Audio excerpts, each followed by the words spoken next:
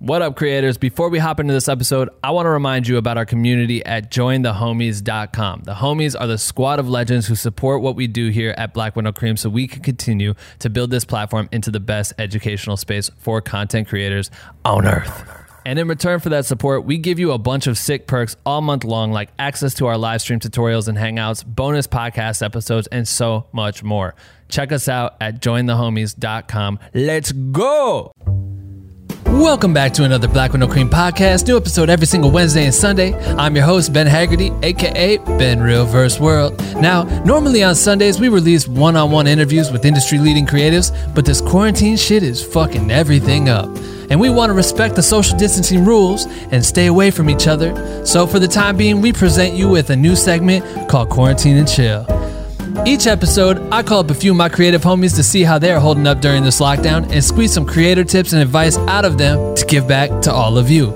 All right, let's stop playing this fucking song so I can get a little bit more serious and introduce today's guest. Darren, drop that beat. Today we have some exciting guests on the podcast. First up, Jaquel Knight. Jaquel is a superstar choreographer, best known for his work with artists like Beyonce, Jay-Z, Pharrell, Shakira, and many, many more. In this episode, we talk about the recent actions he's taken to support his fellow dance community by starting the Dancer Relief Fund, which he plans to raise $150,000 within 30 days to distribute to dancers in need around the world. We talk about his work with Shakira, choreographing her Super Bowl performance, and the mindset a choreographer needs to have when entering an environment like the Super Bowl. This is his third Super Bowl that he's choreographed, which means this motherfucker is a legend. Next, we have my guy, Nick Mahar. Nick is a cinematographer best known for his docu-series covering Macklemore's The Heist Tour, his amazing one-take music video with Logic called Take It Back, and many, many other commercial projects. We discussed the quick action that he and other filmmakers have started to take to help 3D print mass amounts of face shields for frontline workers, how he decided to pivot his DP work from the music industry into commercial production, and he weighs in on the importance of learning each department of the production industry so you can be a better team player. So far, so good. This episode is stacked. Lastly, we have a previous podcast guest gracing us with his presence today, Israel Shoots. Israel is best known for his work filming the day-to-day content with Anderson .Paak. In this episode, we chat about how he started to take on new client work, how he's killing time by starting a vlog on his YouTube channel, and he tells the craziest story about his first time working with Wiz Khalifa, which was also his first time flying on a private jet. This shit is fucking funny. We hope you enjoy these conversations today. If you want to support the podcast, obviously follow us on Instagram at Black Window Cream, subscribe to us on any podcast platform, but do us a favor, grab the link to whatever platform you're using to listen to this podcast and text it to a homie. Send it to a homie in a message, a private message, a Facebook message, a fucking DM, a MySpace message, we don't care. Send it to a homie and tell them like, yo, I think this could help you, if you think it could help them actually. Because that just does, it helps us keep this thing growing and helps us spread the word. But if this is your first time tuning to the podcast, you're probably wondering, what the fuck is Black Window Cream? Great question. Black Window Cream is the illest educational resource for content creators fueled by caffeine. Or at least I take my coffee Black Window Cream, but you can drink or not drink whatever caffeine you fuck with and still be a part of our community. We have thousands of members from all around the world working together by sharing content, asking for feedback, passing tips and tricks along to one another with the goal of pushing each other to become the best motherfucking content creators on earth. And you can join our private group if you want to by going to bwnc.com/join. We would love to fucking have you. Please join. All right, ladies and gentlemen, Jaquel Knight is in the building.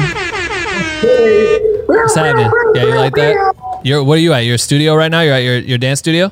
Yeah, I'm in my little home dance studio, chilling. Yeah, that's a nice little setup that you added to your crib. That's dope. So what, you get to practice and come up with ideas in that space? That's like your place to be creative, or do you bring people over there to like, when you're not practicing safe social distancing, do you bring people in there to like work on ideas with you? Yeah, I get Darina come over here all the time. She assists me on a lot of joints. So we come in here, we work out stuff, figure things out, look at stuff, review things. Before, it's nice to have a little dance studio. Because before you would have to like go rent a studio or something just to be able to go take over the spot, right? Yeah, that's pretty convenient. And then the good thing too, before COVID, we were about to like rent it out for all of my rehearsals that I had coming up. What, rent out a space? Rent out this space. I for real? actually run my dance rehearsals here. Oh, wow. Yeah, so that just put a stop to that. Okay, yeah, let's talk about that. So first off, so I've been trying to get you on the podcast for like forever, but you're always traveling to London and fucking pretty much everywhere on earth doing dope shit. But we got to get to know each other during the process of preparing for Coachella, which you and Chris choreographed the entire Coachella performance with Beyonce, which was fucking ludicrous, and you've talked about it a million times, I'm sure, at this point, because you're a legend. And since then we did the touring and everything together. So you're an exciting person to have on here because, you're just talented as hell, and I'm excited to get you on here. But I want to talk about, as a choreographer whose main source of income's coming from choreographing music videos, live concerts, all these different types of subjects, everything's at a stop. So I want to know how this is really affecting you and the grind that you're used to doing every day. Because I saw you make a tweet or a post the other day that you were like, you miss work. And then I think when you're working, you're like, man, I need a vacation. So it's all, where are you at in life right now? It's different every day. I have my ups and downs. Some days I roll out of bed and I'm like, okay, boom, let's figure it out. Let's make some calls. Let's start to prepare, for the future, still prep things. And some days I'm like, let's just keep rolling over, But for the most part, I'm doing really well. Things were really crazy. Like you said, COVID has put a stop to all things that I do. For me, this is festival season right now. We're supposed to be going into weekend 2 of Coachella. Pharrell, Something in the Water was coming up in 2 weeks after this, at the end of the month. So this is a very, very busy time for me, for my staff, for my dancers. So, the reality of it is it kind of sucks, It's facts. It is fact. Wait, but so for Coachella, were you working on projects for Coachella? Did you have any artists you were working with for that? Yeah, I had 3 acts I was going to do for Coachella. Who were you doing? I can't tell you. Tight. Because Coachella probably, it hasn't happened yet, and it could still happen. All right, I see you. And then you obviously work close with Pharrell, so you were part of that whole operation with his festival. And, we had literally, before everything went to a shutdown, we had literally had our creative meeting for Something in the Water, like how many dancers. I had just put the dancers on hold. We had just started to talk set lists. We had just started to figure out the flow of show. We started to figure out the guest acts that we were going to have. Right. It was going to be a fucking movie. Yeah. I know we just did a live stream with Nick, who's the choreographer for Justin Bieber, and he was talking about the process too. For them, Bieber was supposed to go on a huge tour for I don't know how many, it looked like 1,000 dates, but they were preparing that. And for me getting to work with you, I see how long you guys were working on Coachella. You were working on Coachella even before, obviously, I jumped in the picture. Yep. But there's a lot of time and energy that goes to working on these projects that are long-term. And a lot of people bank on that. So like you may have thought, when is Something in the Water? When's that festival? That was like the 26th, weekend of April 26th. Okay. So for a lot of creators or for a lot of dancers and stuff, if you're getting booked for a gig, you're looking at like, oh, cool, this is going to cover the next like 4 months of my life. Like A, financially, B, that's going to keep me busy with work. So I'm set. And then all of a sudden it comes to a halt and you're completely shut down. And what I think is really cool about what you did was you immediately started trying to find solutions to help the dance community, which I think you do so well. Obviously you provide insight and value with your March Madness thing that you do, and you've been doing a lot of stuff like that, but you offered like a meal, like, I don't know, what do you call it? Like where you offered meals for dancers? Yeah. So basically once everything shut down, and for me, I love my job. I love what I do. I love the people I get to work with, but I also love the opportunity I'm able to provide others, and like you said, when we work, we're working. We're working for, a month and a half, 2 months preparing for this thing. And usually I'll get my staff, whoever I'm dancing with, we're doing multiple things. I try to have people double up on gigs, so you're getting 2 checks at some point of it. So looking at that list, I was putting 75 dancers on hold, for the next 2 months. And, immediately I thought like, damn, these people is going to be no work. Literally, they're not going. There's no checks coming in. Right. And, so I immediately thought of those people I was about to hire. You know, so many times I hire people and they're like, Jaquel, thank you so much. I'm so grateful. You know, I was on my last few dollars. You know, I was just about to get put out my place. You know, I've heard so many of these stories. And so it's a big deal to me when I can't hire my people and put people on. Right. It hurts in a way, you know. So immediately I thought of those people, and the first thing that I did was a meal giveaway. Literally, every table is a restaurant, but kind of meal prep kind of thing. They have a location over by USC that I even go to at times just because they have really good meals. And their whole thing is like basing the pricing off of the income of the neighborhood it's in. You know, so like over by USC, you could go and get like a meal. It'll cost like $5.50, $6, you know, just because the community is all college kids. Right. You know, if you go to the Wayne Westwood, that same meal may cost you $7. Right. You know, so they're really about the community. So for me, I relate well and have a organic and true connection with the company. So I reached out and was like, yo, how can I get meals to my people? So we partnered, right. And I ended up donating 2,500 meals to the community. Jesus, that's crazy. What was the company's name? Every Table. Every Table. Cool. So that's what's ill is that you were able to, with your, I don't know, clout from doing all the things that you do, you're able to utilize that too as leverage to help your community, which is so sick. So you being able to partner with them and put 2,500 meals in dancers' stomachs that just, even though, it could be like a meal, it's $8 or whatever, but like right now, people are stressing. Every dollar counts now, you know, especially if we're looking at being quarantined for another 2 months, 3 months. You know, and things not being able to get back to normal for another year. We're not going to do a festival, a concert till fall next year. That blows my mind. I can't wrap my head around it. Right, I know. But that's what I saw you do. So moving, you know, you did that, which was really ill, and then shortly after, like literally a week later, you announced this Dancers Relief Fund. And what I love is that to even promote it, you guys were sharing that. You quote, healthcare experts predict concerts and festivals will not return until fall 2021, which is insane. So, and that goes for not just dancing, but then you have sports games like all football, basketball, soccer, all these things that bring in hundreds of thousands of people weekly are completely canned. So many people are suffering from this. And especially, we just did an interview with an accountant to talk to about gig workers, because we all don't know what the hell to do. Like, where do you apply for grants? How do you get loans? Especially you talking about these people are almost on their last dollar and then they bank on that job and it goes away. What do we do? Because we don't know we can file for unemployment and things like that. But one thing that you added to it was this Dancers Relief Fund. So can you kind of go into that? Because it says raising $150,000.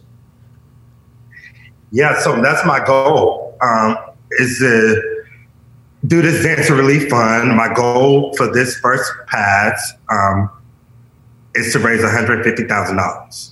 Right. You know, and through that, I think we can go and help 15,000 people. You know, my goal is to give out grants, and the meal drive was really successful here in LA, so I think we should do that again if possible. We also want to do the same thing in Atlanta. New York has a system set up for people to go and get free meals right now.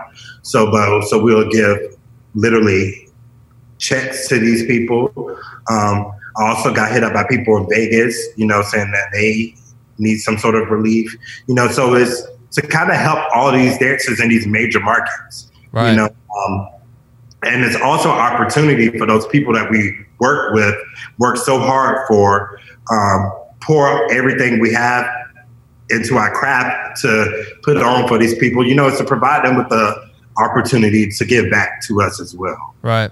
So that's how I'm looking at this, you know. Do you think it's like, does this come from you? Because this obviously right now you got to worry about your own life, right? Like the stress of this, it's every man for themselves. We're out here stressing, trying to figure out like how the hell do we navigate through these waters that we don't know. Everyone's repositioning their business. They're trying to find new ways to like get their money. And you're taking a chance to, like, I was trying to get you on the podcast like 2 days ago, and your assistant's telling me like, yo, phone calls dialed in, like a bunch of meetings, Zoom meetings, et cetera, whatever, because you're dealing with all these people that are calling you, which is just you taking time out of your day to try to help others. Does this come from you, having now the credits that you have, but take it back before you had these credits? Are you thinking about yourself in those shoes and like where you were at then? And that's the reason why you're starting to do this? Yeah. I mean, for me, everyone thinks, I've always had it big. They see the names, they see the Beyoncés on your credit, they see the Shakiras, the Jennifer Lopez's, the Jay-Z's, the Big Sean's, all the names. They see all the names, and it's like, oh, you don't know what it was like. No, I was a struggling dancer, who just had a dream of making it. Right. And I really wanted to make it, so I know what it's like being in a apartment, a 1-bedroom with 6 people, and you just wanting to dance. Right. Your dream is to dance, be able to dance every day, literally. I know what that's like. So now to be in a position where we're stripped almost, literally, people are going to have to go back home. That's terrifying to me, because I know what it's like being that kid who saved up worked that last hour at McDonald's. And it's like, boom, you guys, I'm leaving on Monday. I'm going to LA. You know what I'm saying? That's real life. You get out here and you can't do anything. You know what I'm saying? Imagine that kid right now, that adult, that professional, that creative, that's heartbreaking. So for me, it's all about, I don't want people to lose hope. Or give up on their magic or lose their sauce during this time, So I'm doing whatever I can to keep people's spirits up, which I think is important for us to also have during this time, and let people know, okay, we're in this together. It's not just you. You're not alone.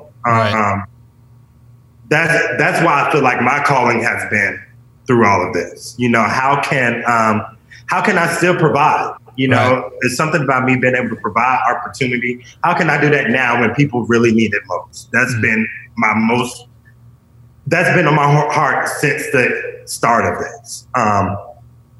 So like right now I'm planning a big fundraiser outside of the Dancer Relief, and to kind of bring more eyeballs, I'm planning like a big dance fundraiser that I'm hoping to partner with Facebook on. That's going to be crazy, and bring more attention to the Dancer Relief, So for me, it's all about how can we still keep people up, lifted, not give up. Because, I have my days. I know I feel like shit sometimes, just sitting in the house. I know we all want to be like, yeah, go do this. Yeah, use this time to do this. Okay, think of this. But some days you don't want to do that. Yeah, right. You just kind of, and it's okay to just feel your emotions and to be in it. Right. Like, it's a real thing. What's happening is real. People are dying. People are losing their lives, loved ones every day. Hundreds of people, thousands of people are out of here, but it's like, we can't dwell on that, but how do we get through it together? Right. How do we get through it? So for your goal is to try to raise $150K in 30 days. Over the next 30 days. And I'm really giving myself, my personal goal is to raise it by this time next week. Damn. Are you allowing people to see your progress? So is it like a GoFundMe scenario, or is this fund have their? It's on GoFundMe. Yep. Part of the donations are on GoFundMe, that has raised over 5K right now in the past day. And then it's also a company I'm working with, Giving. They do this sort of, they have a platform where they allow people to come and raise money for charitable things. Right. So we have that for our corporate sponsors and small business sponsors. Right. That's cool. How else can people get involved if they're listening right now and are interested in helping you? What would you ask people to do if they have a platform, or if there's some, I mean, obviously everyone can just say, hey, give money. Is there anything else that you think that would help your cause and help raise this money for these dancers who need it? I think the best thing we can do right now is share the information with your network. Let people know. Get the word out there. Even if you cannot donate, or if you can only donate $8, $2, $1, $100, it all counts. Mm-hmm. And my people, my community, my family, my friends, we all need it right now. A lot of my friends just had kids. There's a lot of new mothers and fathers out there that's in the dance community. There's a lot of dancers out there who was waiting for that big Coachella check. There was a lot of people who was planning to go on tour. All of their work has been canceled. Mm-hmm. So yeah, we need it. I'll make sure that we link to in the description with the whatever you want me to put for the fund. So if anyone wants to donate there and check it out, you can do that. And then also I can loop in the accounting thing that we did last week, so you can hear about all the different options that are out there outside of this to help you benefit if you are a dancer or if you are a gig worker in general.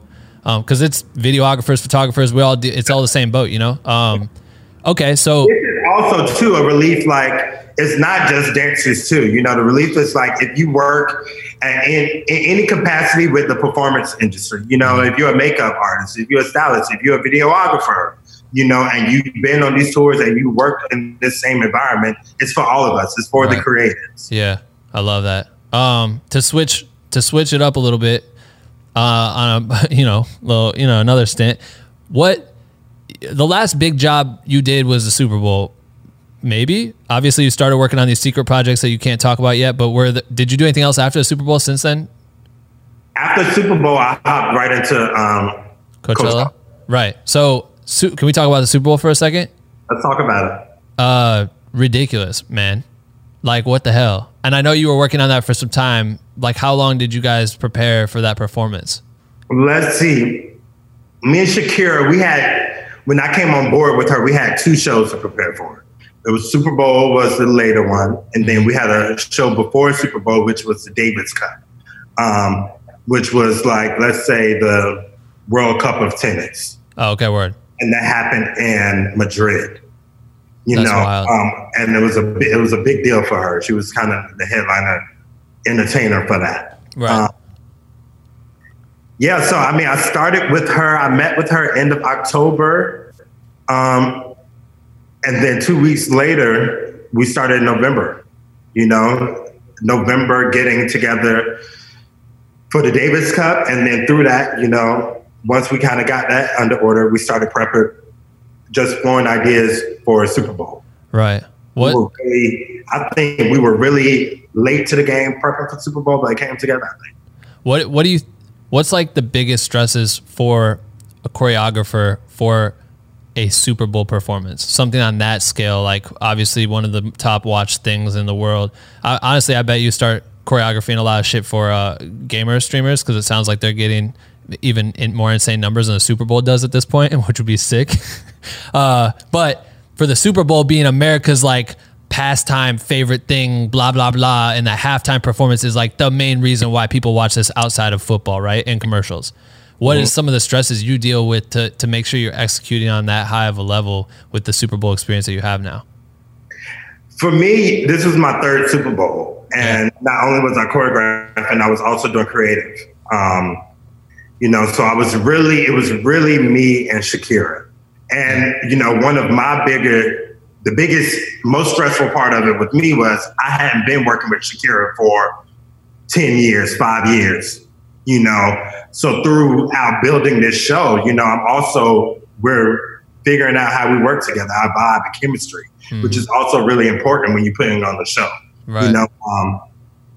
Like working with B, I've been with B for 11 years, 12 years now, so I know how to go in the room. I know how she's going to respond to things.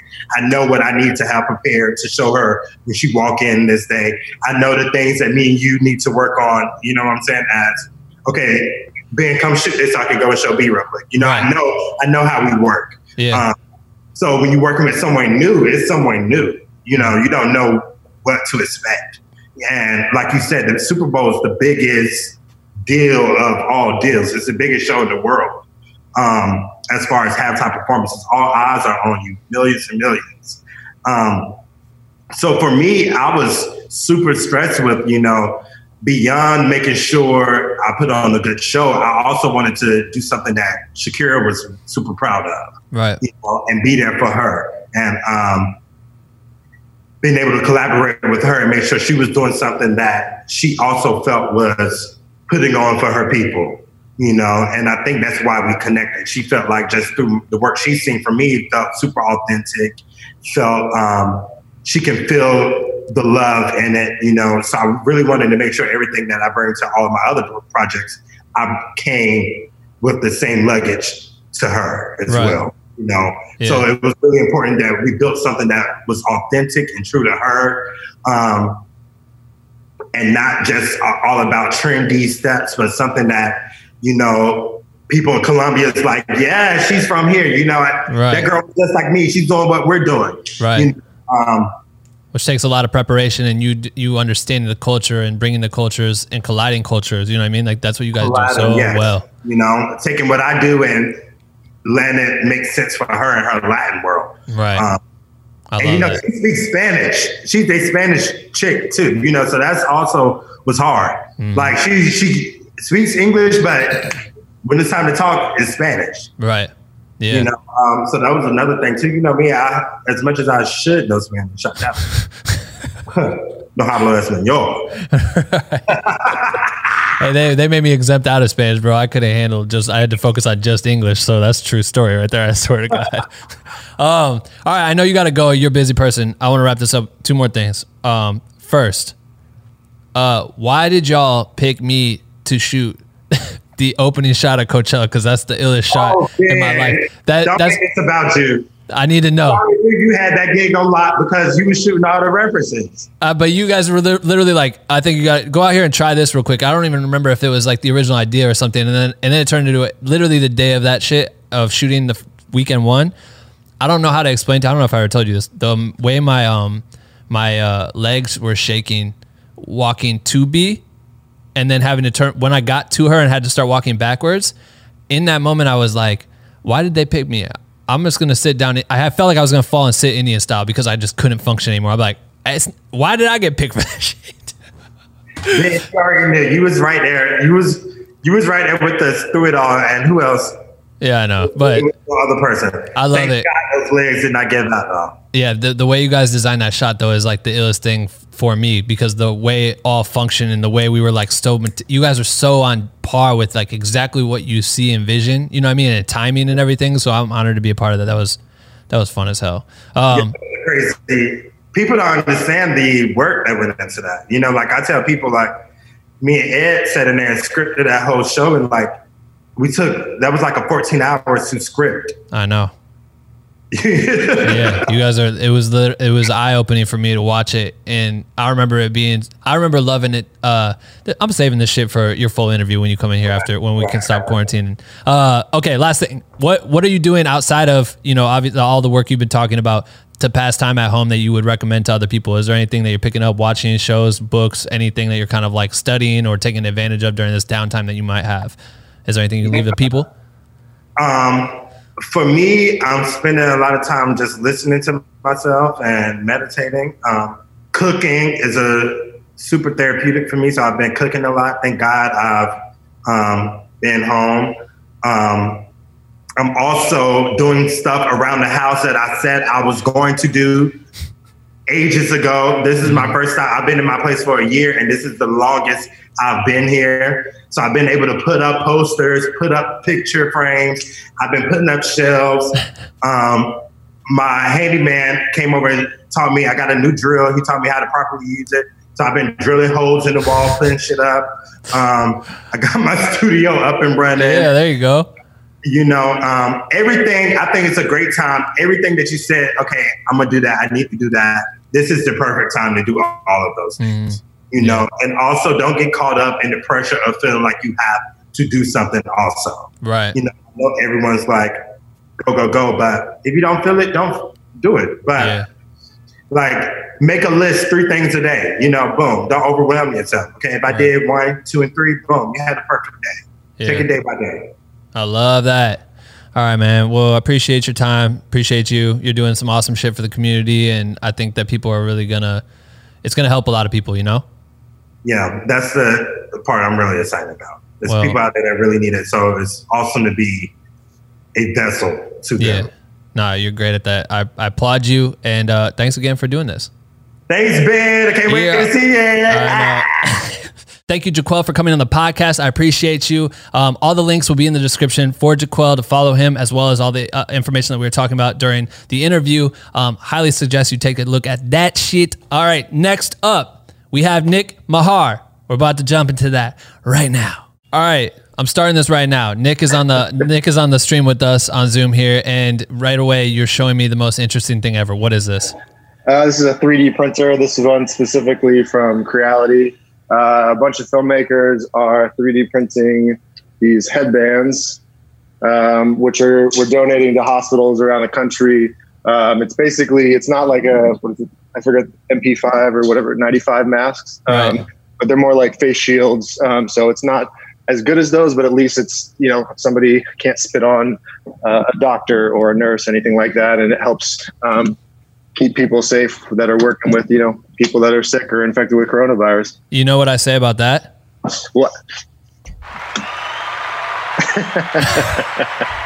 And also, yes, you have to do the air horn. That is amazing. The most important part. That is amazing. So, damn, bro, that's sick. I didn't know. Yeah. So you said there's like a filmmaker community that's doing this. Like everyone that just has access to 3D printers have been banging these out.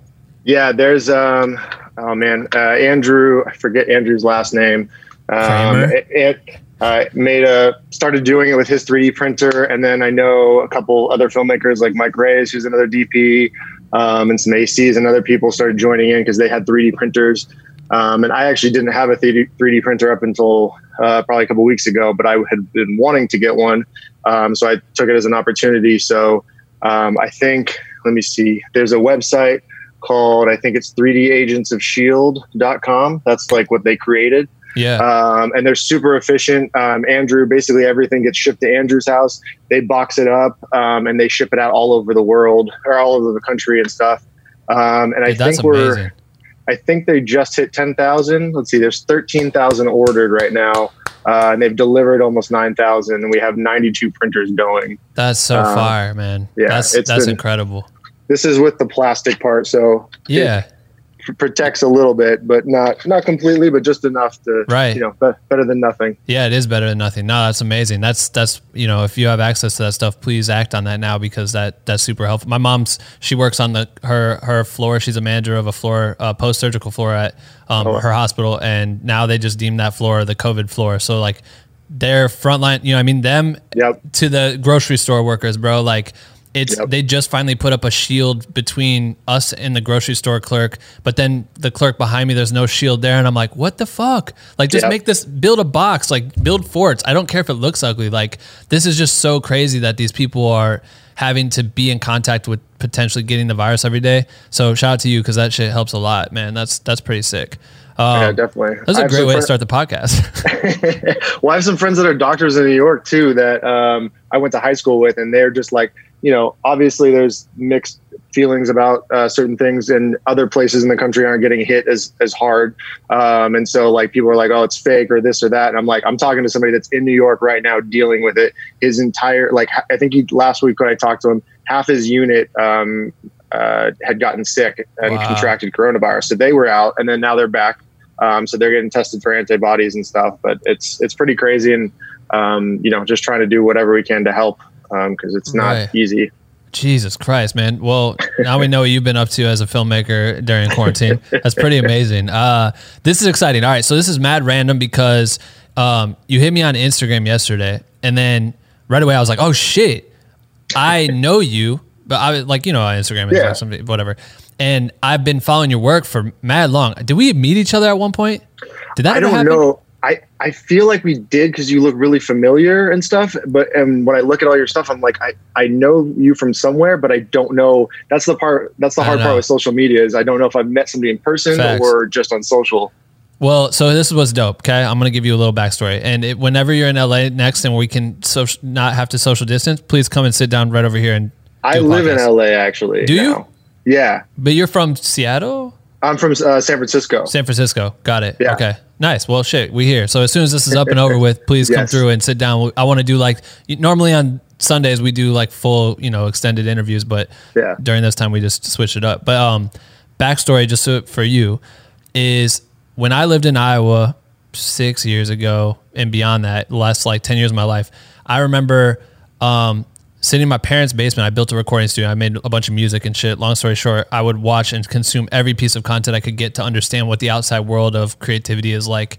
And I remember when Macklemore dropped his tour docs and being so fucking pissed that someone else got access to this beta movie and got to test it, and also went on tour with an artist and brought, you guys shot on Reds? Yeah, we had a couple of Reds. Yeah, you had a couple of Reds on a rap tour where all I ever wanted was like, man, if I could just get on those tours, I would fuck that shit up. I'm gonna do X, Y, Z and just kill it. And then I would literally make everyone watch. I'd watch every episode and just keep rewatching every episode. I'm like, check this out, check this out, check this out, check this out, and I just digest that shit. And then, skip a few years, I moved out to LA and whatever, and I went on tour with Schoolboy Q, and Macklemore walked in, and I was like, hell yeah, like you were the reason why my videos are like they are, is because of your content.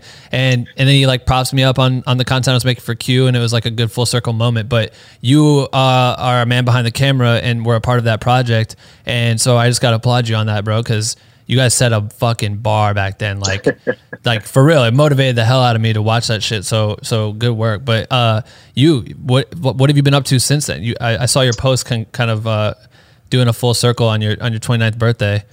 Yeah, cool. I mean, I've been doing stuff since I was like 6 and trying to learn, just like your community and stuff is just trying to learn a bunch of different aspects and stuff like that. So I've been all over the place. And me and one of my really good friends, Patrick Lumberg, he's a director.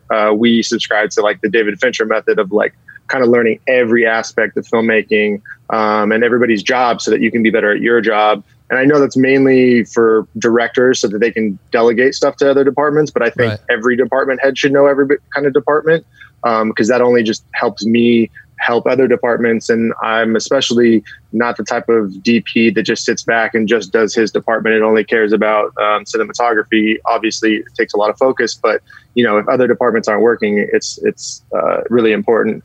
But really, I was doing the music stuff. I was doing for Macklemore, and I was working for Logic for 5 years. But since then, I've kind of stopped doing music stuff. I mean, as you know, touring is fun, but really exhausting. Being on a tour bus and constantly trying to find internet and worry about other stuff. But I've been doing. What was that? Getting paid properly. God.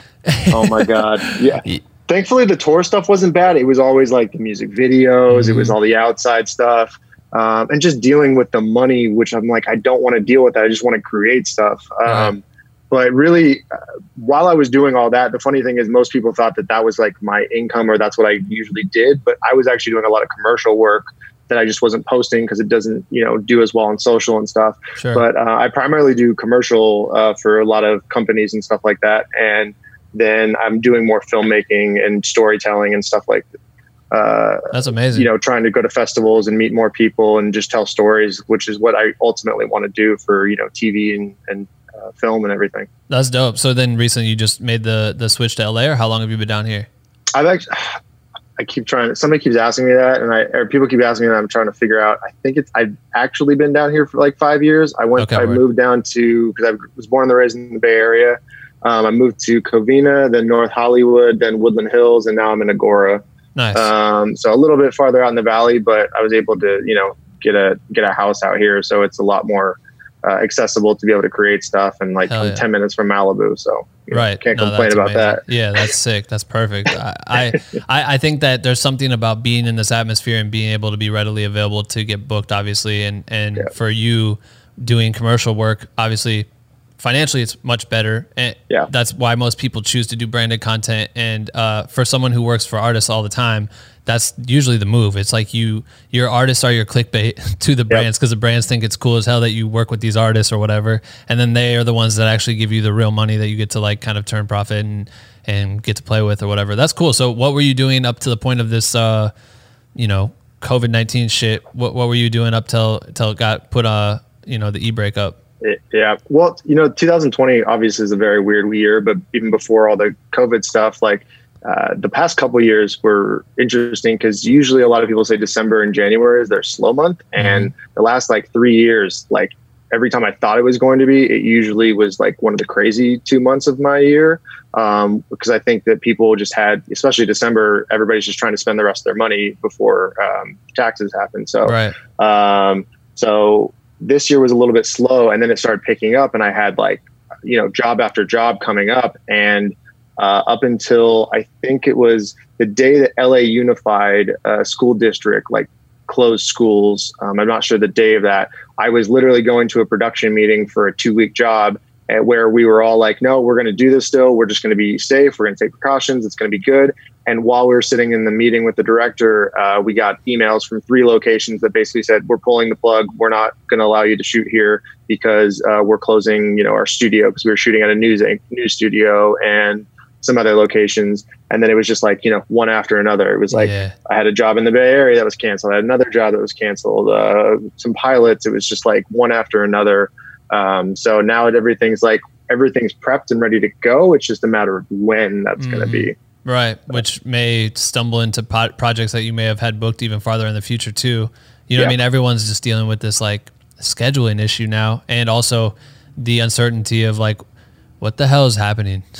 You know what I mean? Like, what the fuck is happening? So what have you been doing? Like, while, with this, obviously one of my favorite things about this is that we can talk about how we're kind of pivoting our business, because we don't know when this shit's going to end, So for you, from a DP standpoint, filmmaker standpoint, what have you been doing to either take advantage of this or to pivot the way you're doing your business? Because obviously, like you said, all productions are like dunzo. I know there's random people out there trying to do like 2-man band run and gun shoots, but you can run into some issues with that.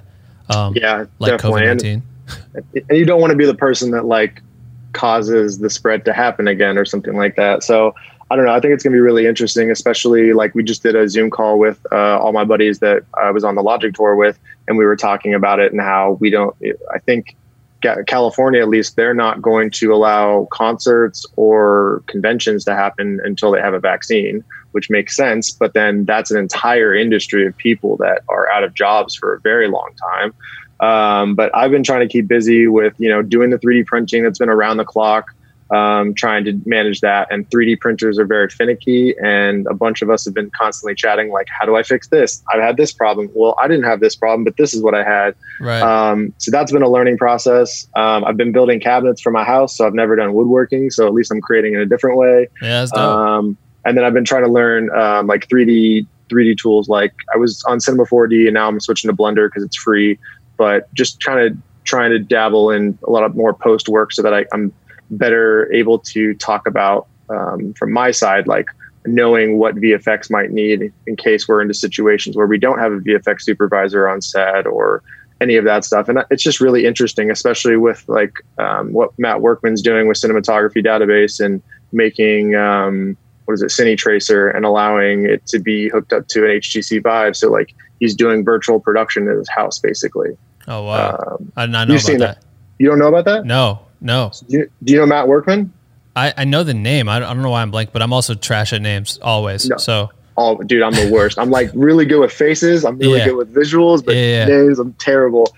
So Matt, I've met him like once or twice, but he had a plugin for Cinema 4D that allowed you to do previs stuff with like lighting, renders, and everything. It was really accurate. Yeah. But it was really expensive, and you had to know Cinema 4D, and it was really complicated. So I never even tried to get into it because just the pack alone, I think, was like $500. Right. So he's using what's the game engine? Not Steam. The Unreal game engine, and he's developing a game that's on the Steam store now for both Mac and PC called Cine Tracer. And it's a previs program, and it's in beta. It's been in beta. It's going to be in beta for a long time because he's doing it, I think, all himself. but it's basically to be able to previs, and it's constantly being updated. But right now he's blending that previs stuff with a mixture of like what they were doing on Mandalorian. And he has a shoulder rig with a camera, and shooting a green screen. And then he has like his HTC Vive VR like controller hooked up to it so that it's motion tracked. And so like he'll build the world I think it's in his game engine. And he'll move around whatever the object is, and then the background will move with it, just like on Mandalorian or something. And he's doing that all from his house. It's super in beta and everything, but it's really cool to see like what's possible. Yeah, that's amazing. Trying to learn that stuff, and then just, listen to other creators. Like I was just listening to your interview with Marcus. I listened to your interview with Morgan Cooper, which is a great dude. It was super funny when I first met him at the ASC Clubhouse, and then like I think a month later I was doing a job for Facebook, and I was in Kansas City, and they hired some like local people, and I was like looking through the people they hired for second unit, and I was like, this guy's name sounds familiar, and I looked him up, and I was like, oh, I just met him a month ago. And then like a month later Bel Air dropped, and it was just like he's been on a crazy trajectory, which is great for him. So nuts, right? It's so crazy to see that. That's good. I mean, it is a time right now to like really start binging and take advantage of the content that exists. Cause I think our problem, and that's what's been pretty common in these interviews, is like, it's tough to, in our day-to-day grind, we have so many goals, right? Like there's so many goals that we're trying to accomplish, and it's very impossible to like sit down and be like, I really want to learn about making cabinets, you know what I mean? But there may be some fire courses or something about woodworking that now you have, a couple extra hours a day that you could dedicate to that. That's pretty sick. So then what, for you, out of all the things that you're suggesting for DPs right now, what do you think is the biggest asset that a DP could jump on if they had the extra hour, 2 hours, 3 hours a day now, to kind of better the craft of being a DP, learn everything that it possibly can? I think studying films, like always. I think understanding story better, as always. Understanding, for me as a DP, I think the most important thing is knowing how a story cuts together, and not necessarily what's the best or prettiest shot, or like was it Oren Safran posted like a couple of days ago his like list of favorite films, and so I was like, oh, I'm going to decide to do that. And when I started looking at the films that were most impactful to me, they weren't always the ones that were like, Roger Deakins cinematography or something like that. It was like about the story, and that's, I think, the appreciation of knowing everybody's department. That's I appreciate the story overall. That's where it comes from, and that's where the best result is. Right. Rather than just like, oh my God, this had amazing cinematography, but the story was garbage and stuff. Sure. But I think it's using Black with No Cream and using other platforms to just learn about whatever their craft is that they want to focus on, but also, taking the time to step outside of their comfort zones or learn something that they're not necessarily going to directly apply to them for their job or what they want to do, but they might have some interest in it, because it's not like you have anything else to do right now. Obviously, if you have to make money, you have to make money. But if you have the ability to not worry about that right now, then focus on learning some other stuff. Facts. And I think like CineTracer and previs stuff, and being able to communicate what your vision is easier is only going to help that. So. And to go back on what you're saying, like being able to understand every angle makes you a way more efficient player and better to work with entirely, because a director is going to love that you understand how to speak to art department, or how to, all these different, from the bottom up. If you have a lot of knowledge at the bottom and understand how things are moving at the top, it makes you easier to talk to, you know what I mean? Just to have that awareness is so key. That's very powerful information. If you, all right, out of like your most recent projects, proud of them, obviously, I'm assuming, what, if someone could spend some time, because I think this is what's cool, is that you have content out there that people could consume. And one of the biggest tips I always told people is like, if you find someone that you look up to, start digesting everything that they have. And that's what you're suggesting right now. What would you tell people to start with from your Rolodex of content, commercial and or maybe it's short or low budget, whatever it may be? What are some top projects that you've done that you would suggest to people to check out from your resume? Oh, that's tough. Well, I think for starters, just because it's how we've known each other, would be like the Macklemore documentaries that we did. It was like a 5-part series of documentaries we did on the Heist World Tour, which is when they were at the biggest because of like Thrift Shop and everything. That was really cool learning process, just because it was like, most of us weren't documentary filmmakers. Most of us had never gone on tour before. So it was figuring it out every day. And then also just trying to make it more story driven based and more emotional than just like, hey, look, we went to this place and they played songs here. And then we went to this place. It was just like, there was some really key emotional stuff that our editor, who's also a DP, Johnny Valencia, like put together. Just every time it was incredible. So I would say that. But for more recent stuff, I did a Star Wars short film last year. It's called Birth of a Monster. That one I'm probably one of the most proud of. There's some issues that I have with it personally, but overall, like, I think that we had Tim Martin, our director. He also did all the costumes. He works on The Mandalorian. Wow. So like we have miniatures that look exactly like stuff from Return of the Jedi. We have costumes that are legit. We have just VFX that are incredible. But we try to keep it very practical, and we only have like 2 or 3 actual VFX shots in it.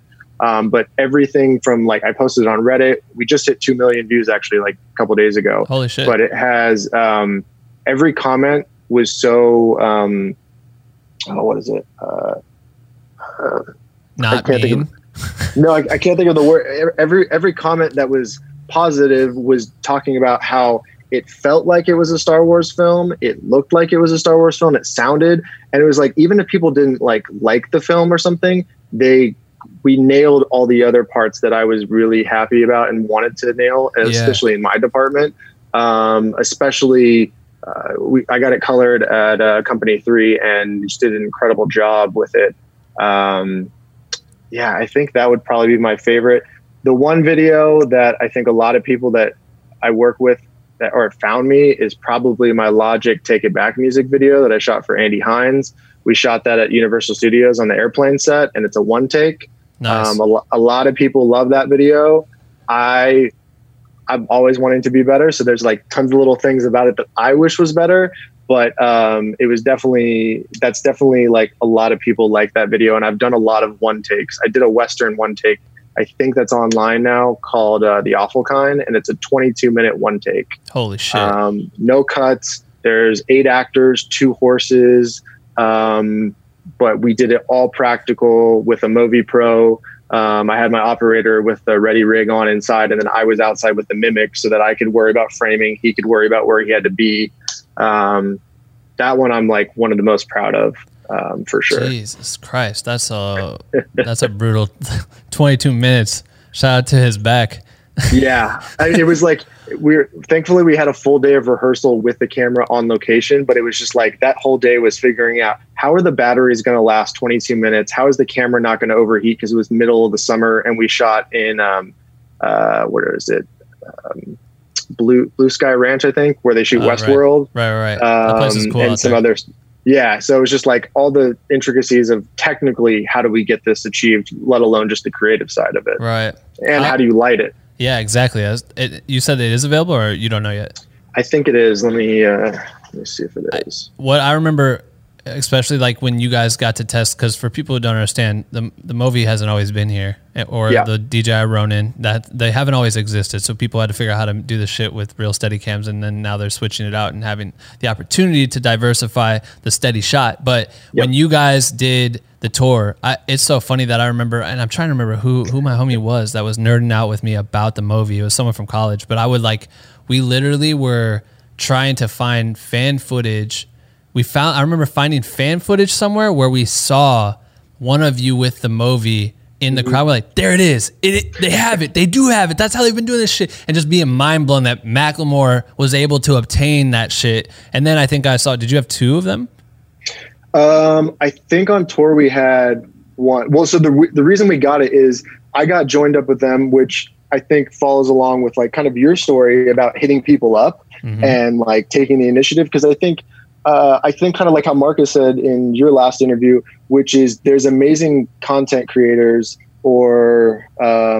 filmmakers. I like that better. I don't like content creators as much, but or influencers. But there's a lot of amazing filmmakers that are talented. They're just not seen by people. And so it's like, how do you get seen or the opportunity like you did? And it's like emailing people at random times or reaching out, because you never know when those are going to happen.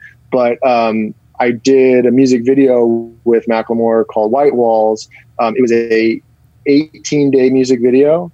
And we had the prototype for the movie, and there was a sticker on it that we called it the Macklemovie because it was like one of the prototypes. That's so sick. And because of that, Ryan Haug, who started Motion State, he got to have one of the first ones off the production line. And so we took that on tour, and I think we had one. So White Walls was before, that's where it was. It wasn't from tour. It was from White Walls because there was a shot that you guys are, because wasn't he standing, was Macklemore performing on like a roof?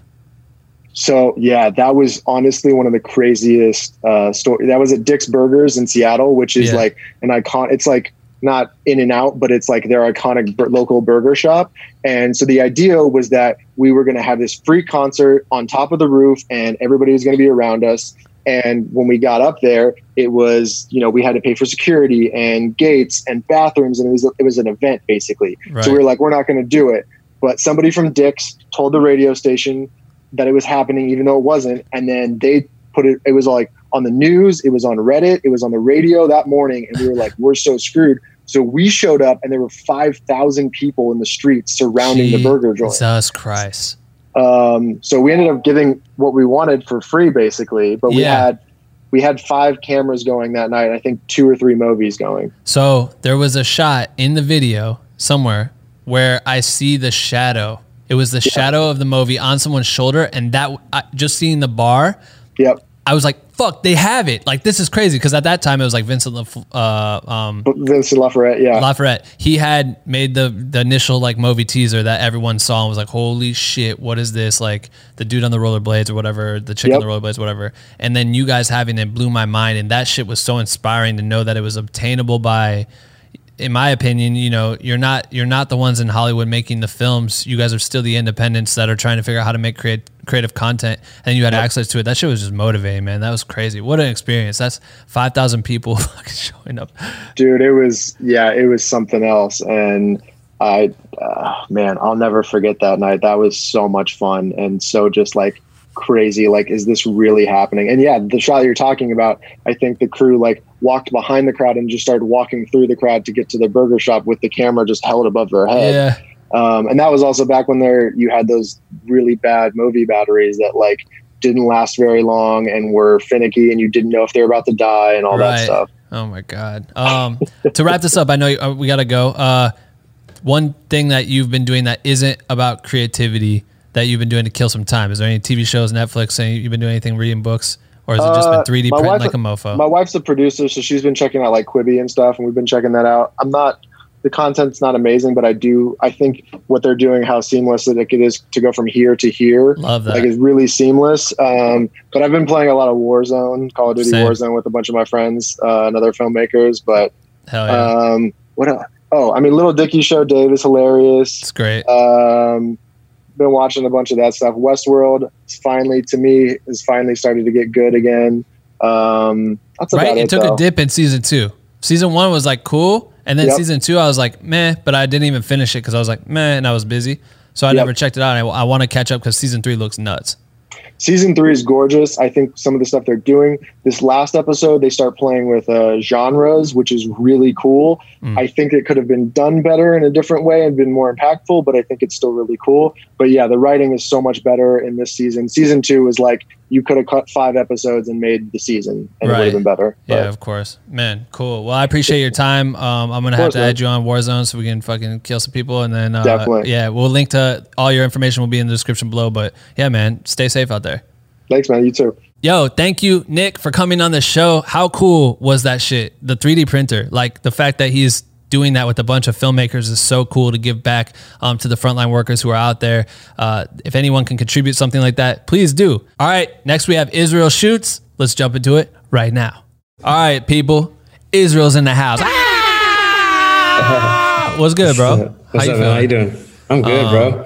Your space looks crazy, man. It's coming together, you know? Dude, last time I was on the podcast, I was in your kitchen. You were definitely indeed in my kitchen. I just went back and was watching it, and the intro is so funny because I just like posted up in front of my desk, and I'm pretty sure there's like a bowl of cereal in the back. I'm like, man, we've kind of climbed the ladder since then. How you been?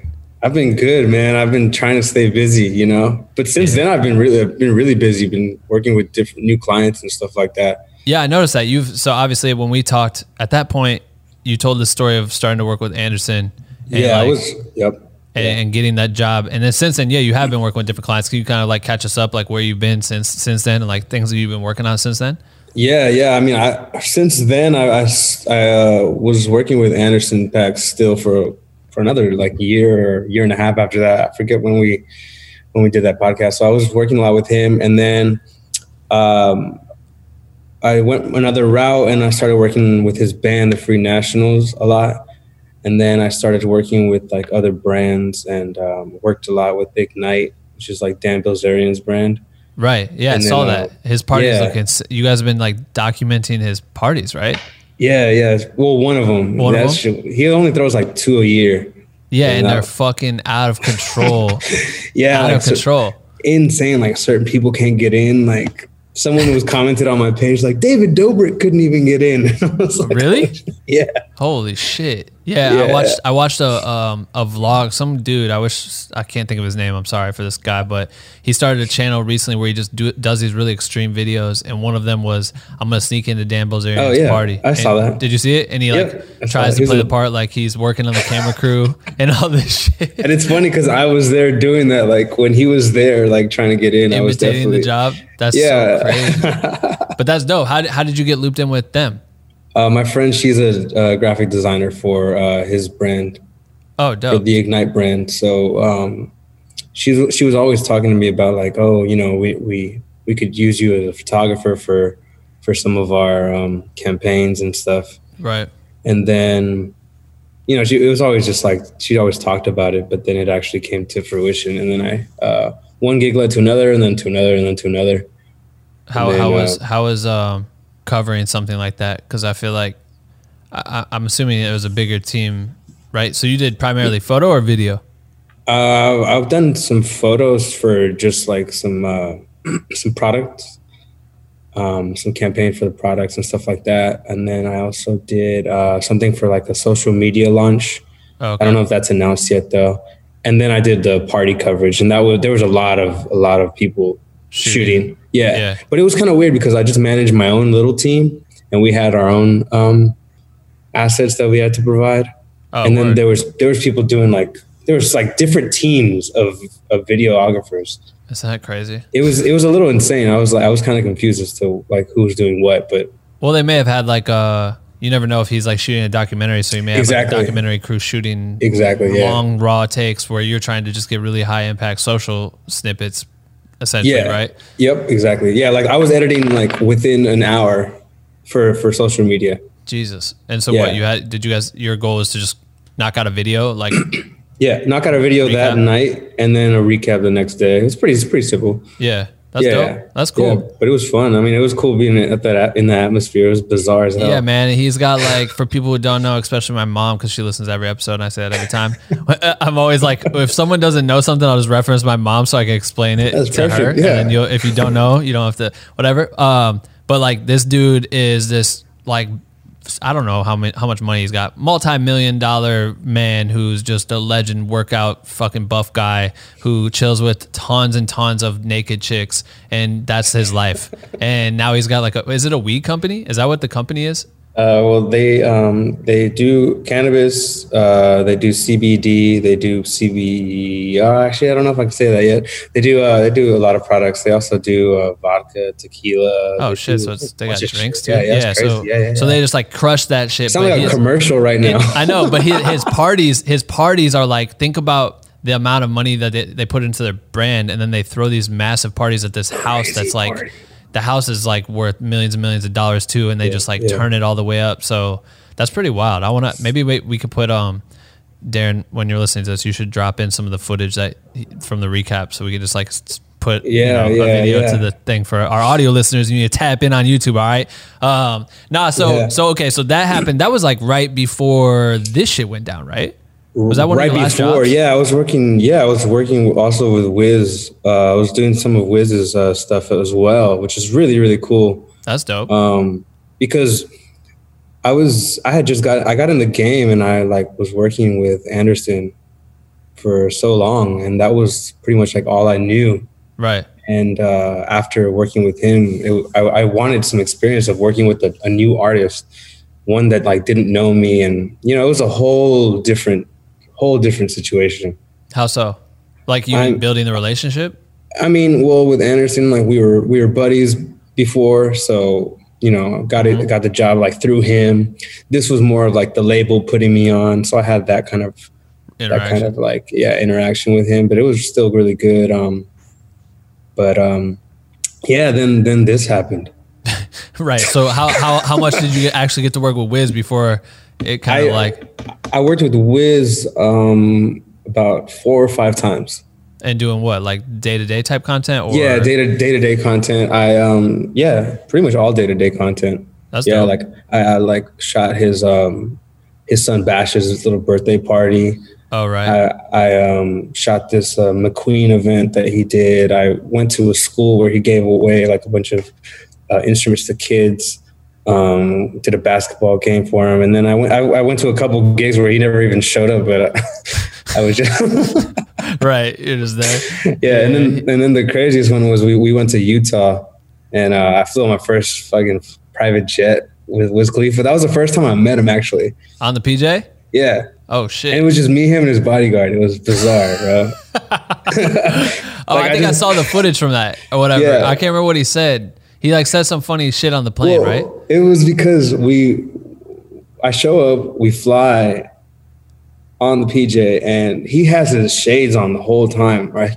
And I was told by his creative director, whatever you do, bro, just don't stop shooting. Just shoot everything, because you never know when he's going to give you something. Right. So I was just sitting like across from him, just with my camera. Like, this is my first time meeting him, and I can't tell if he's awake or if he's asleep. Damn, you're just filming a limp body.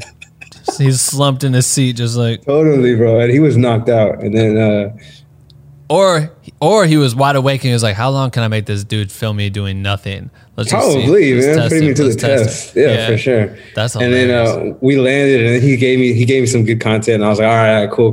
We're getting into something." He was being funny with the camera, and then we do the show, and it was kind of a crazy story. So I was shooting from on stage. And it was my first time shooting him, so I was kind of getting used to like his movements and like how he moves on stage and like the cues for the fucking CO2 shit. Yeah, all that type of shit. And then it was a packed club. It was for Sundance, and I remember I was like, oh damn, I want to get in the pit and get a shot from the front, so I don't have all these just different. So I have a different angle, and I jump in the pit, and then. At that point, it's when security was kicking everybody out the pit. And I know this happens to a lot of us when we're in the pit and we have to show like, no, we work for that artist. And they're like, no, we don't care. Yeah. And I was arguing, and then I get kicked out, and You got booted? Yeah, they like didn't believe me. It was so annoying. Oh my God. I catch a little attitude sometimes. Yeah, of course. And like someone's like in my way when I'm like focused, Yeah. And I remember I ran into this other photographer like that I had made friends with that night. He takes me out the back way and leaves me. And when I'm in the back way, I'm in this like alley type situation, and there's a shit ton of cops.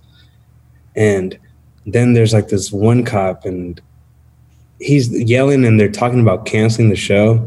Oh shit.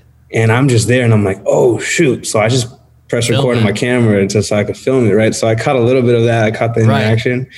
And then next thing you know, all the cops rush the stage.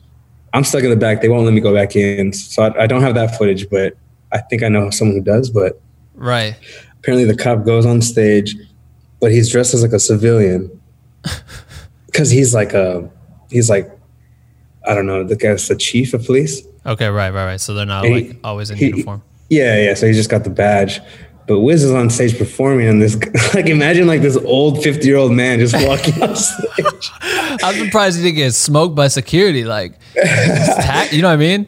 Yeah, and then he grabs a joint from Wiz, and it's like, your show's canceled or whatever. Wiz grabs it back, takes a hit, and just blows it in his face. Oh shit! Oh shit! The cop goes to grab the other arresting officers, and it was at that point that Wiz just made the escape. He got out. He got out. Holy shit! Drove super fast to the private jet, and that's where I can't come in. I meet him back up at the private jet, and that's where that footage starts. That's why he's like, "Hey, now we're free." Damn. So that clip is super funny because oh my god, he's just laughing the whole time. He's like, "They can't touch what." This hops sick. On the PJ, hauls back, eats some peanuts. Yeah, fuck, that's crazy. That's a dope first time. That's a solid first experience. Oh yeah, for sure. Was he hyped that you got the cop footage outside? I'm sure he was. Yeah, he was. Right. He was laughing. Like at that point, we were just laughing. Oh my god, that's funny as fuck. So that's dope. That's cool. So change of pace works well. Obviously, like the experience that you've gained spending so much time with Anderson teaches you how to obviously work around an artist, deliverables, things like that, trying to up your game on content. Sure. So when you get in and with someone like that, it obviously comes to fruition, right? Oh, definitely. You just got to focus on what you got to provide and just get the work done. Right. And also just like stay out of their way. Yeah. But also show some kind of personality. Yeah. And also just like being available, like you being willing to put the camera up the entire time, because you never know when the dude's going to start doing some wild shit. And if you have the camera off or you miss a shot, everyone's going to be asking you what it was. And it could even be getting on your ass about why you weren't in the show when it got shut down.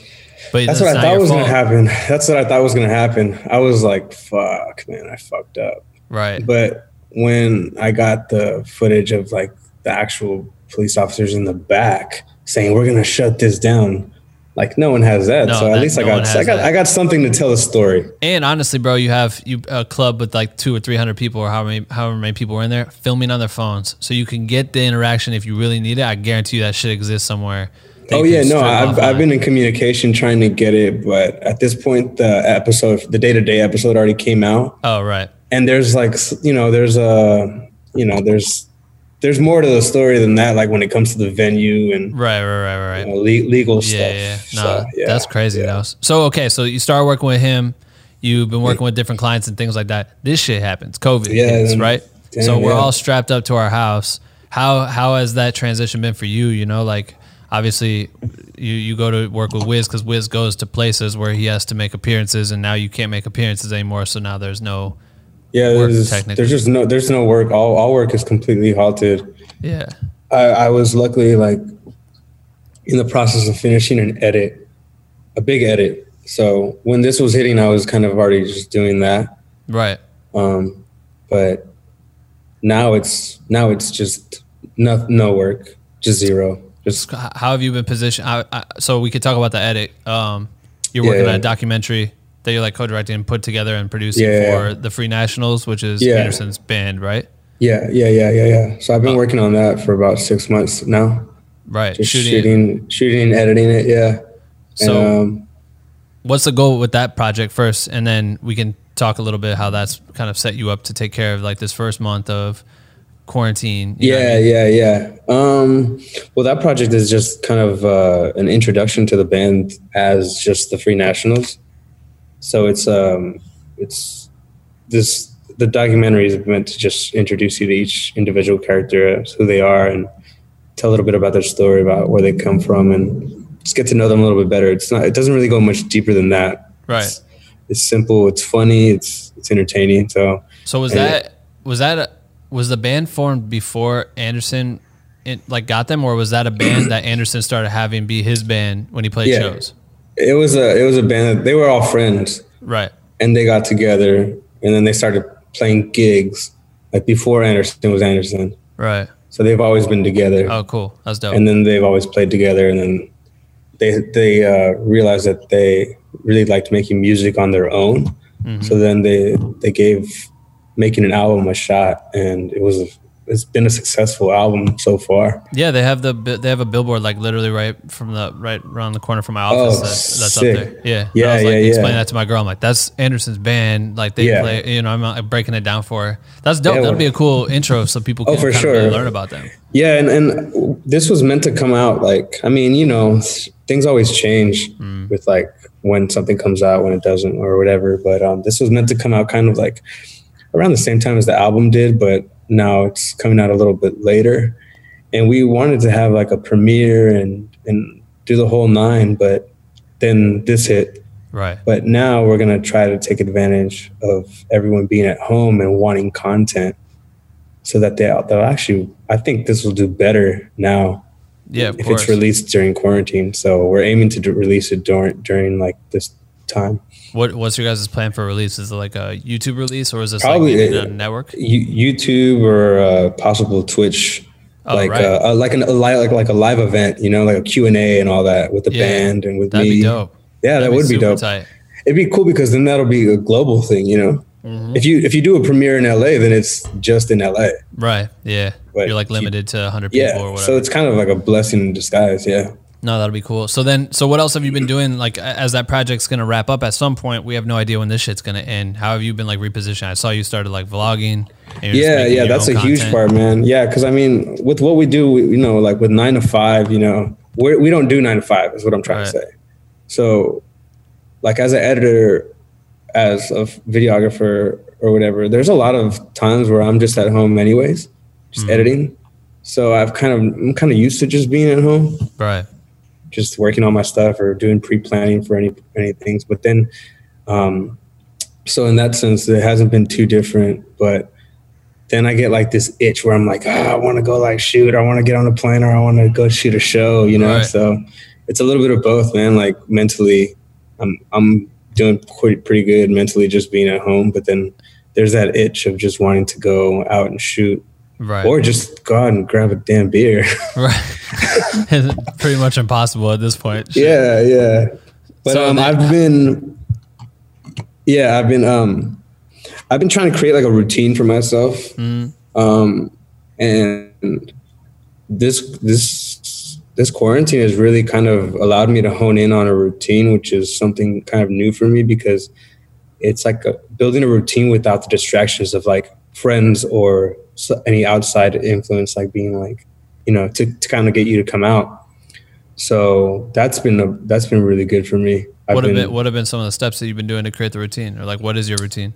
You know, just working out and like the morning is good for me. That's good. It helps me start my day off. I've been doing like online Photoshop classes because I'm not really too good at Photoshop, surprisingly. Like I didn't really know it, but now I'm starting to learn Photoshop. I'm starting to learn After Effects. Dope. Stuff like that. Stuff that I've always wanted to do, but never really got into it. Yeah. So I feel like a lot of people have been taking advantage of like master classes and coursework. Yeah, exactly. Yeah, for sure. What a solid investment. You know what I mean? Yeah, like Lynda and LinkedIn, all that. Is that what you've been using as Lynda? Yeah. Nice. Yeah, it's been pretty good. Life hack, by the way, for anyone listening, if you have a college ID, you can get Lynda for free. I found that at the end of my college career, that I could have been getting it for free this whole fucking time. And I didn't pay for it. I learned at the end too, bro. I was like, what? Like literally, I swear to God, it was the last week of college where someone's like, yeah, if you have you just got to go to the university portal or whatever. I'm like, university portal? What? I'm like, this entire time in college, I've wanted to use that as a resource to learn shit and couldn't do it because of that. Fuck. Yeah. That's funny. But yeah, I'm on it now. So that's been keeping me busy, man. Yeah. And then the vlog shit, bro. Like I used to do my YouTube channel like 2-3 years ago. Yeah. I like was doing the vlog, the whole vlogging thing back then. But I would do it like, I think I would do one once a month. Mm-hmm. And they would be pretty long, and I would wait for something epic to happen. And then I started that was like before I got into with Anderson. And ironically, when I started working with Anderson, I stopped doing my vlog. Yeah, of course. When the first epic thing happens in your life and you fucking stop documenting. I know, because I was like, oh, I gotta focus. Like I was like, no, I have to focus on work. Like fuck this YouTube shit. Right. And now I'm like, no, man, I want to start that back up again. So I started it back up again, but with more of a stricter schedule every Wednesday. That way I could hold myself accountable That way on like Tuesdays and Wednesdays, I'm like editing all day. I'm making trailers. I'm doing assets. Like if I have a deadline, which is really, really helpful. That's great. And then on the weekends, like I brainstorm new ideas, new bits and stuff like that. So that's been like the most exciting thing that I've been doing. Yeah, it's something for you. Yeah, exactly. And it documents this weird ass fucking time. You know what I mean? Like what a weird, because it was cool. You like went out and you were like riding your bike around in the city and shit, and it's just like it's eerie, bro. Like yeah. I don't know. It's just a real moment in time, bro. After we're done with this, I'm about to go. By the time this is out, it'll already be out because it'll be tomorrow. But I'm gonna go to the bank with the mask. The bank?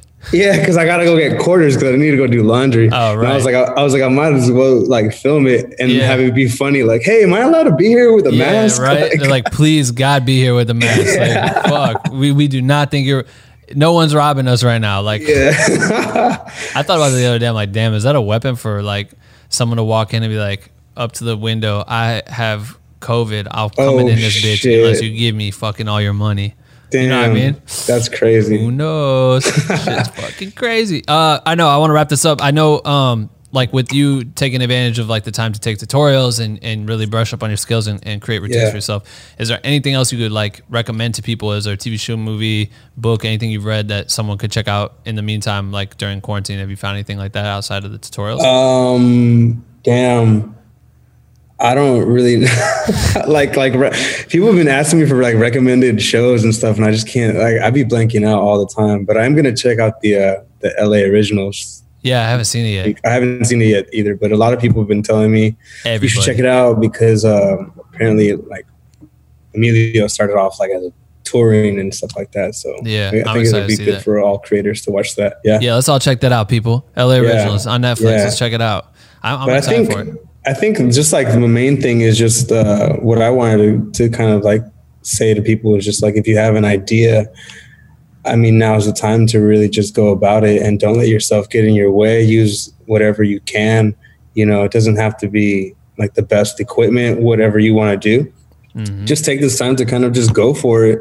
Take that leap and don't let yourself get in the way. Don't worry about perception and like what people think about you. Just take the time to actually get something started for yourself. Yeah. Right. Fan, man. All right, bro. Well, I appreciate you doing this. Quarantine Chill. And he's got the hoodie on. Oh, yeah. Fire. Link down below. 100% off. Yeah, let's give him up for free. Shit. Yeah. I think we'll probably shut the site down. I talked to Gavin. I was like, we might need to shut the site down because we got beat to the punch on people coming up with ideas just when I got that email was kind of like alarming because it's just, we hate COVID-19. Your item is shipped. And I was like, what the fuck is this? Oh, shit. I forgot. Yeah. You forgot you bought it? That's tight. That's swaggy. Yeah, sick. All right, bro. I appreciate you. Links. I'm going to put all the links and stuff in the bio, obviously, to your socials and your YouTube channel. So we can get people to sub on that. Appreciate you, man. Hope you're doing good. And I'll see you soon, hopefully, man. For sure. Hopefully. All right. Later, player. All right, man. Peace. Yo, that's it for today's episode of the Quarantine and Chill segment of the podcast. Thank you for listening. Links will be in the description below for you to follow all of our guests and make sure you support them and show them some love. If you really did think that was awesome, go shoot them a message, like go comment on their Instagram post or something. Be like, yo, I just heard you on that at Black with No Cream podcast, and it was the best podcast I've ever heard, and I subscribed, and I even joined their Patreon, and I bought their merch, and that's how much I love the podcast. Do something like that, you know what I'm saying? Because we appreciate that support. But for real, if you did like this podcast, just do us a solid. Send a link to the episode to someone that you think would enjoy hearing it, because we know that you're not the only one, you know? But other than that, we love you. Subscribe to us on any podcast platform that you're listening to so you can stay up to date with all of our releases. Make sure to follow us on Instagram at Black with No Cream and turn that little notification thing on so you actually see when we tell you about new episodes that are coming out. We're always sharing like little snippets of upcoming episodes. So yeah, that's about it. All right, cool. I love you. You know what I always say. We'll see you in a few days, you bitch.